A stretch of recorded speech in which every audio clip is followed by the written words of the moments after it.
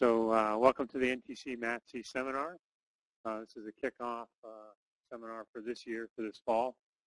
It's my pleasure to introduce our speaker, Randy Peters, who's an associate professor of practice in the Department of Civil Engineering at the University of Nebraska-Lincoln.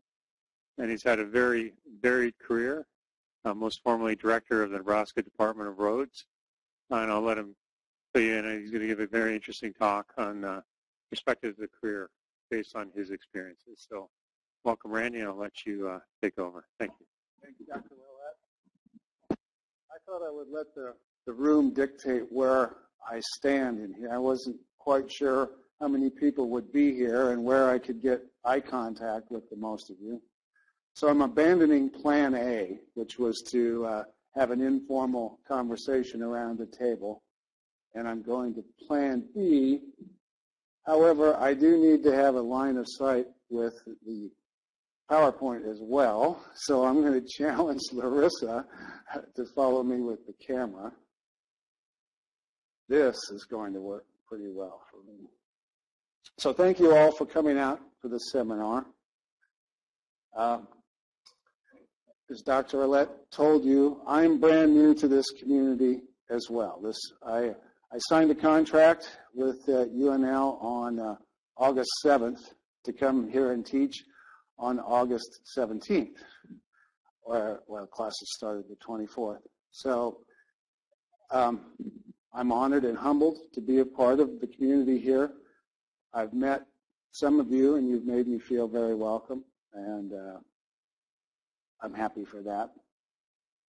I am going to be a professor of practice, and I am officed in the civil engineering department.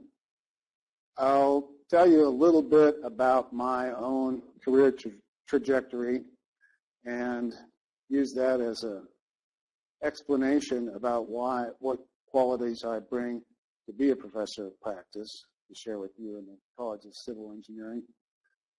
But it was easy for me to buy into the mission of UNL, and I support the idea with my intention to connect students with the industry and the professional community. I've had extensive experience here in the state, and I know a lot of the people who practice. I've had good mentors at the university, and they did the same thing for me. They made sure that the doors were open and I was able to meet the people in practice. So a little bit about myself, my professional experience. I was an employee of the Nebraska Department of Roads before I became a student at UNL. So I had 10 years of pre-professional experience in a transportation agency before I earned my bachelor's in civil engineering here at UNL. And that's a good perspective in its own right. In those first 10 years, I was a technician in the planning department. The year was 1977, and I did the equivalent of what is the Google car these days, you know, the car that's outfitted with the video camera that drives the street grid and takes street-level photos of anywhere, everywhere geography. It was my job to do that in the state of Nebraska. But this was before technology was in its present state. There were no video cameras that were ubiquitous. We did the filming with an analog camera, still pictures, a big, if you think of the old-time movie cameras with the big magazines on a tripod, it was that kind of a camera with a 10-inch diameter magazine that the film was threaded through. And it was an engineering mechanism set up to take a photo every 52.8 feet, or 1/100th of a mile, and then that digital information was superimposed on the bottom of the still frame. So you would drive down the road and you'd hear this rhythmic click, click, click, and the pictures would be snapping as you went along. And then we edited the rolls down into 100-foot rolls, about that big of a diameter, put them on a special motion analyzer, and if you ran it at 24 frames per second, it was like a motion picture, and you could see a pre-video video of the highway network in Nebraska. Well, that was an interesting job. It sparked a lifelong interest in learning about technology and how technology can be applied to solve civil engineering problems. About the third time I drove every mile of every state highway and visited every city in the state, I could see that to go further in this agency, it would be in my best interest to pursue an education in civil engineering, which I did. While working at the Nebraska Department of Roads, I matriculated here at UNL, and in 5 years of that first 10 there, I spent it as a student working 70% full-time at the agency and being a full-time student. So I graduated in 1987 with a degree in civil engineering, and because during that work as the Google car driver of the day, I was working under the supervision of a professional engineer, I was able to qualify to sit for the professional engineer's exam upon graduation, which was a big bonus to me. It was all of the student work, all of the scholastic work was fresh in my mind. The professional engineer's exam was a piece of cake for me, and that was a lucky break. I consider that a very lucky break. So then, at the end of 10 years, I am now a graduate civil engineer and a professional engineer at the same time. So I would say my career trajectory for the first 10 years was a plateau at the very lowest rung of a highway agency. And then as soon as I graduated and had the entree into the profession, a professional license and a bachelor's degree in civil engineering, I became a highway designer. And that was, those years, I probably was the most technical in my entire 38-year career, applying what I learned in the civil engineering school as far as highway design, transportation engineering, to real-world projects with project delivery deadlines and met a production goal. I did that for 3 years before I was promoted to a specialty position. At that time, computer-aided design was the emerging technology. Most of the design up until that point was done with drafting equipment and hand-drawn cross-sections, and computer-aided design was a brand new field. It was an opportunity for a young, ambitious engineer, so I volunteered to be there at the ground floor and establish things like naming conventions, level guides, line weights, all those kind of standards that had to be put into place so that a big agency, a multidisciplinary agency, could share computer-aided design files. So I did that for 2 years before a new opportunity came along, and this really signaled my leaving the professional, technical part of the profession and moving into management leadership. I became a section head for the roadway design section, which that was the assistant manager for a department that would design all of the roadways for the state of Nebraska.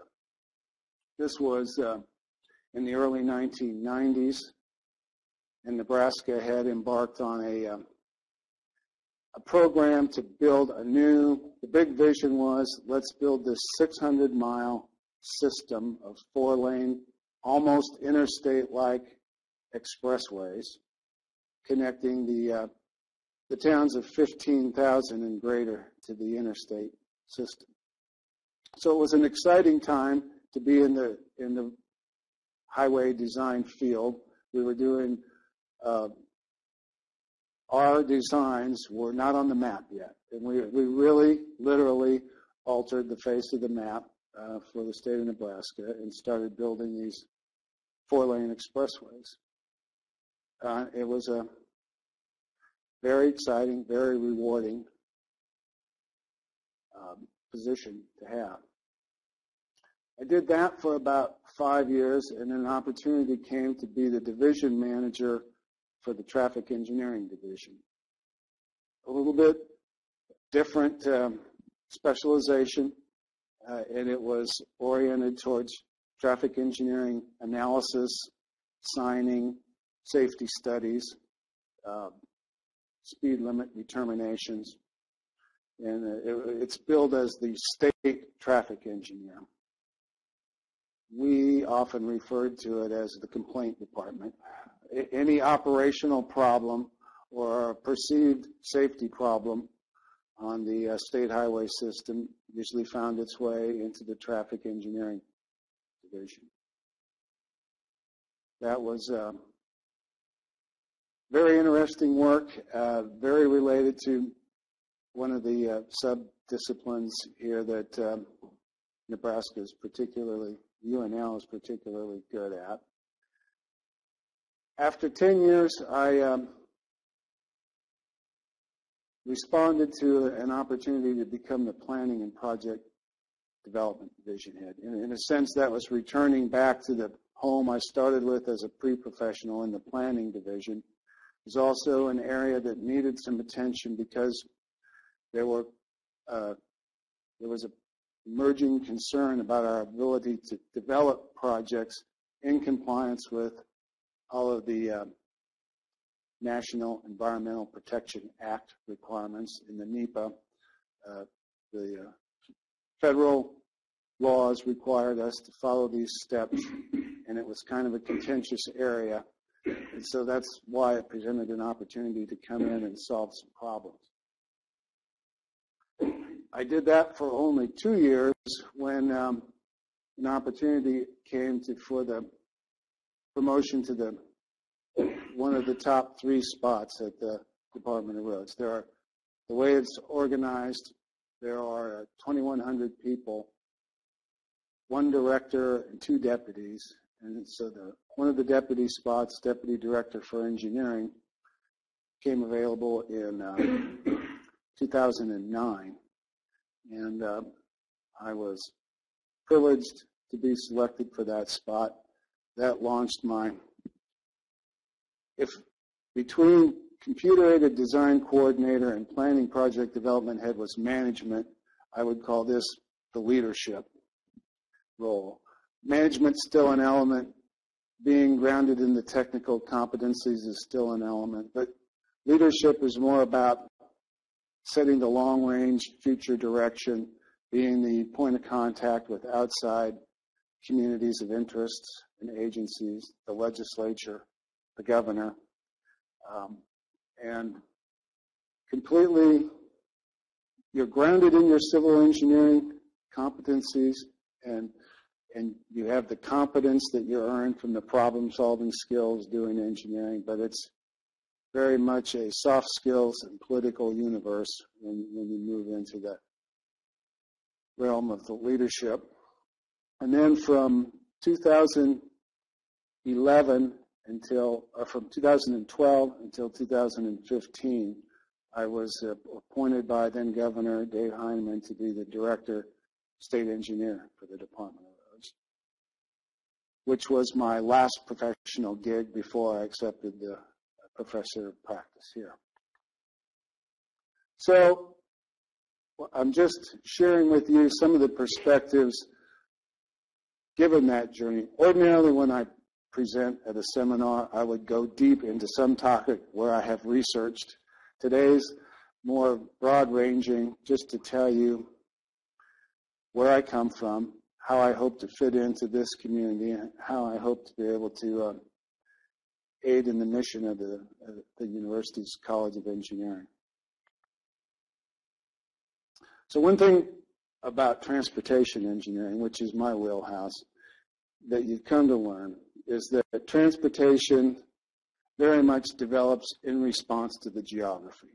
Transportation in Nebraska is influenced by the fact that it's a vast state, 77,000 square miles, with a low population, 1.8 million people. And so the highway network is very rural in character. You can meet with your fellow transportation directors that come from Massachusetts or California, and you can be talking about millions and millions invested in public transit, walking, pedestrian, bicycle trails. And we have that component in Nebraska too, but you have to recognize that the destiny of Nebraska is there's a 10,000-mile network that's very, very rural in character, where bicycling wouldn't work for you, where freight commodities move vast distances, and it's not a metropolitan environment. Kind of dictates the way that the highway system has developed here. And Nebraska is kind of an anachronism. Maybe you would think it's a holdout or it's long overdue, but we're the only state in the country that's still organized as a Department of Roads and not a Department of Transportation. And it's really a function of the fact that there's not much waterway navigation here, so there's no system of ports. There's no publicly owned rail transportation. The Department of Aeronautics is a very small agency, and so it kind of makes sense that we are still a Department of Roads because we're a landlocked surface transportation state.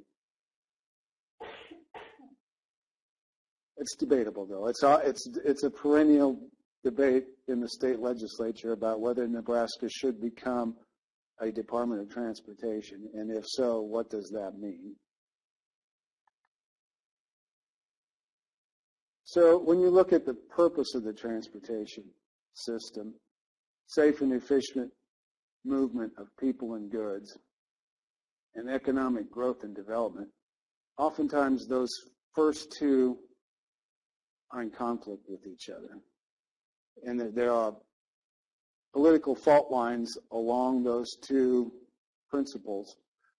People in the sparsely settled panhandle part of the state believe we should invest hundreds of millions of dollars in a 4-lane road there from border to border with the philosophy of build it and they will come. And it will bring population back to that area of the state. People on the eastern part of the state say, whoa, wait a minute. We've got real traffic problems right now. We've got real congestion. You're not keeping pace with the roads we need. That's where you should spend those hundreds of millions of dollars. So there's an engineering way to select those projects, but there's also, you've got to realize the context you make those engineering decisions in is a political context. And if you forget that, the editorial boards of the local newspaper will be sure to remind you that there is a political context to those decisions that you're making. So part of the providing mobility options in a state like Nebraska is not so much that we have recurring congestion that would make your trip to the airport unpredictable. You know, you don't often encounter stop and go, completely stopped traffic in this state. Because we are so rural, we don't have major congestion problems. So when we talk about mobility, it's about making sure that the snow is plowed immediately after the snowfall event, or that the interstates or roadways are opened in response to a crash and an incident as quickly as they can be. Those are the kind of things that a Department of Roads in a rural state will focus on for mobility. And ultimately, the purpose of a state transportation agency is just to connect people with the social goods, school, family, church, entertainment, jobs. That's the function of a modern transportation network. A little bit more about the Nebraska. I mentioned it's a huge state. Not that many people, relatively speaking, and yet there are 530 municipalities in this state. It's a lot of little towns, and each one of those towns owns their own street network within the municipality. There are 93 counties, of which about 85 of them have been losing population since the 1920s. When you look at the transportation network across the state, in round numbers, there's 100,000 miles of streets and highways. About 80,000 miles of those are almost unimproved county road, section line roads. The gravel pavement is the most common. They're the farm to market roads in the rural parts of the state. That's where 80% of the roadway miles are. But probably something like 10 or 15% of the traffic is on that 80% of the mileage system. The state, on the other hand, owns a 9,902 mile network of state highway system. That's what the state agency I headed up was responsible for. That's where most of the traffic is. And the remaining miles are within those 530 municipalities. But there's a division of ownership there. You can see the counties own 80% of the miles, but they're the very rural, very low investment miles. The cities own their share, and the state owns its share. It gets very confusing to the users who's responsible for what, how this system should integrate with the different owners. And that's part of the challenge of being in the management and the leadership of a state transportation agency. And then overarching all of that is the federalism. The federal government doesn't actually own any streets or highways, but they fund, federal highway funds about 45% of the state highway system. And I don't know what the exact percentage is, but something like 10 or 15% of the local system is federally funded. So the state acts as a middleman between the counties and the cities and the federal government for prosecuting federal projects. And what comes with that are the whole host of environmental and social laws that come with the federal project. Often creates tension between the local governments and the state government. It definitely represents an area where dispute resolution can come into play. There's quite a debate going on about whether or not the federal government should continue to have this overarching role or whether the states should take more of it. And, there's clearly some federal responsibilities for interstate commerce, the system of interstate highways that are consistent across the states and promote a lot of the economic commerce. Clearly a good thing. Clearly it's good to have a national role in setting the vision for those kind of roads. But beyond that, there's a question of whether or not states and localities should take care of the street systems and the road systems that are more local in care. So as an agency head, you've got this 10,000 miles of highway system. You've got a budget of $800 million. You've got roads that are in need of repair. You need to be able to set a strategic vision. So the Department of Roads did so by framing things in 8 strategic goals. And in order to be data-driven and track these goals, there were a matrix of associated performance measures that mapped to each one of the 8 goals. But in broad terms, they were enhanced safety, manage the assets, and there again, that's the 10,000 miles of highway system. There are 3,500 bridges. There are 599 buildings across the 120 different locations. It's just a far-flung asset base to be responsible for. You need to deliver projects, a program of projects for street repair, highway expansion. You make promises. You need to be able to deliver on your projects. That's a very civil engineering intensive part of the highway department is the project delivery team. Strengthening partnerships across those communities and other political jurisdictions was very key. Improving mobility, again, making sure that traffic jams are addressed, that the road closures are minimized, the snow is plowed, and the crashes are cleared up is a strategic goal that's measurable. Environmental sustainability, that really centers around doing minimal damage, keeping your footprint as small as you can on the natural and social environment. Developing the workforce, by extension, UNL is a great partner in developing the workforce, put on workshops and transferred some of the research findings to the agency workforce, and to be accountable for the public funds that you're entrusted. With an $800 million annual budget, you need to account for what's being done with those funds.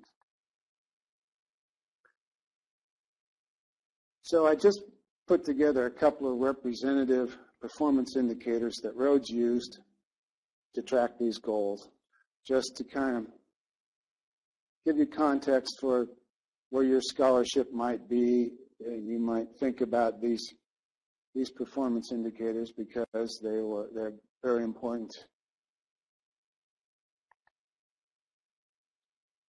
As far as project delivery, you publish a program of projects and you list the projects that you plan to do in the next 1, 2, 3, 4, and 5 years.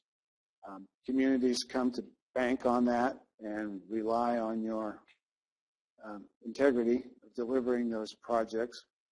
So one of the measures is track the number of projects you actually completed in the year you said within the 5-year program in the year you said that you would. So it's quantifiable. It's a good performance metric. It's you can see it's tracked over time. Sure.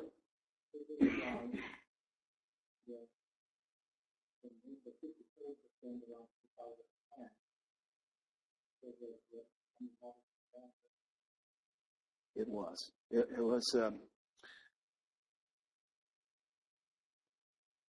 That was the recession coupled with an even more localized phenomenon, which was the legislature was not keeping pace with the revenue that was predicted when we published the 5-year plan. So part of it was not the engineers not being able to develop the project on time, but the funding piece was not coming in on time. So that's not a good, 2010 was not a good year to be out explaining what was happening, but we were transparent. We knew what was happening, and we had the data there to back us up. This is an indication of how well our construction management people are able to estimate how long it's going to take to finish the job. And so we have a corporate goal of having 85% of the projects completed within the engineer's estimated time. And many things can happen there. The weather, it can be a rainy year. Contractors' forces can be called to other projects. You have to adapt and take different strategies to complete projects in order to continually try to meet that goal. This one's very important. The fatalities. Last year there were 225 fatalities on the whole 100,000-mile system, counties, cities, and state highway system within the state. That's a high number. 225 lives lost is a terrible social toll to take, and if you are in the business of quantifying and modifying this, I don't know what number you used, Dr. Rowlett, but 3 million is one number that represents a life lost. And so if you're monetizing 225 deaths, that's $675 million, and that's compared to an annual construction budget of $500 million. You can spend an awful lot of money on safety and be justified. Our goal is to it was set to be 1.0 per 100 million vehicle miles in 2007, back when the rate was 1.4. And we thought that would be unattainable and that would be a stretch goal. And we broke out the champagne in 2010 when we actually achieved 1.0 fatalities per 100 million vehicle miles. We were aided by an economy that had people driving less, and for some reason that was a nationwide trend of better safety, and also attributed to our focus on behaviors more than infrastructure, get the impaired drivers off the road, get people to wear their seat belts. It made a difference, but regrettably, we're trending back in the wrong direction. So again, research projects, research initiatives that have the stated goal of reducing fatal injuries and injury crashes are very important. That's just a detailed breakdown of fatalities, where they occurred, and comparison year over year. That data is thoroughly analyzed within the department to try and make a difference.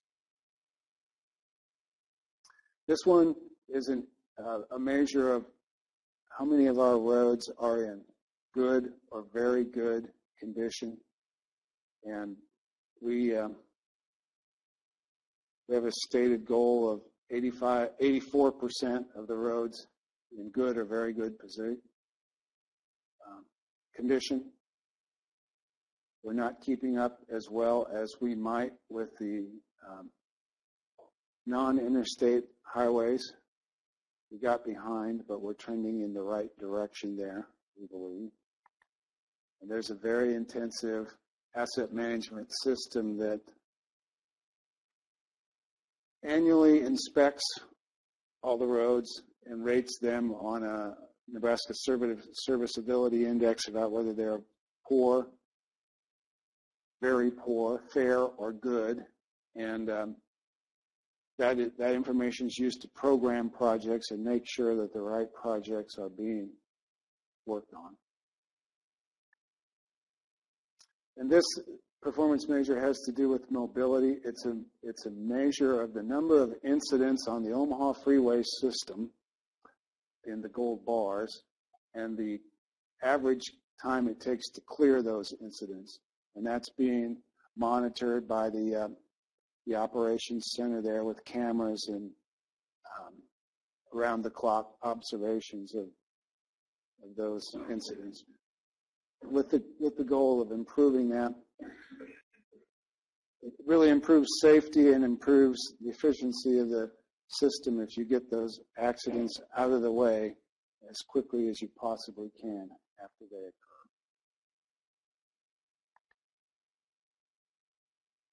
This is one of the sheets of a balance sheet from a state transportation agency. You can see that the bottom line cash flow allotment for this fiscal year was $843 million. A lot of ways to account for where that money goes. The one I circled here is maybe of interest to my colleagues here and you for your research proposals. There annually, $10.5 million is set aside for planning and research. The Nebraska Department of Roads works primarily with the University of Nebraska for research.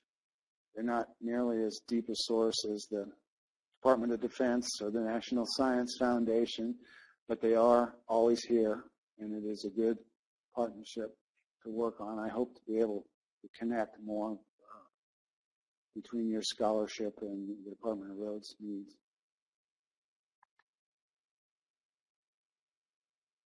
Every year in the fall, the director of the Department of Roads goes before the Nebraska legislature and presents the highway needs looking 20 years out. Last fall, when we presented the needs, broken down into these categories: resurfacing, rural geometrics being roads that need wider lanes or wider shoulders or some expansion based on their traffic, and they're not inside a municipal boundary. Those are rural geometrics. Same thing within a municipal boundary are called urban geometrics. And then needed improvements to railroad crossings in the state. When you look at the needs over 20 years and estimate the cost, non-inflated, this is non-inflated dollars, the number is $10.1 billion needed for 20 years. Usually the message was our program is not keeping up with the needs. The needs are outpacing the current revenues. And I think you can still say that. Even the department just published a $500 million construction program this year. So if you do the math without inflating it, $500 million a year for 20 years just about keeps up with $10 billion worth of needs. But our stakeholders aren't that patient. Many of them are saying, yeah, but I want my road sooner than 20 years from now. So there's still the continual pressure for more revenue. So that's the end of my personal narrative for my career trajectory through the Department of Roads. What I hope to be able to do here as a professor of practice is use that, share what I've learned with students and faculty here. I'll be finding my rightful place in terms of the teaching, service, research, and outreach components here. But I want to be a part of this community and help you all be successful.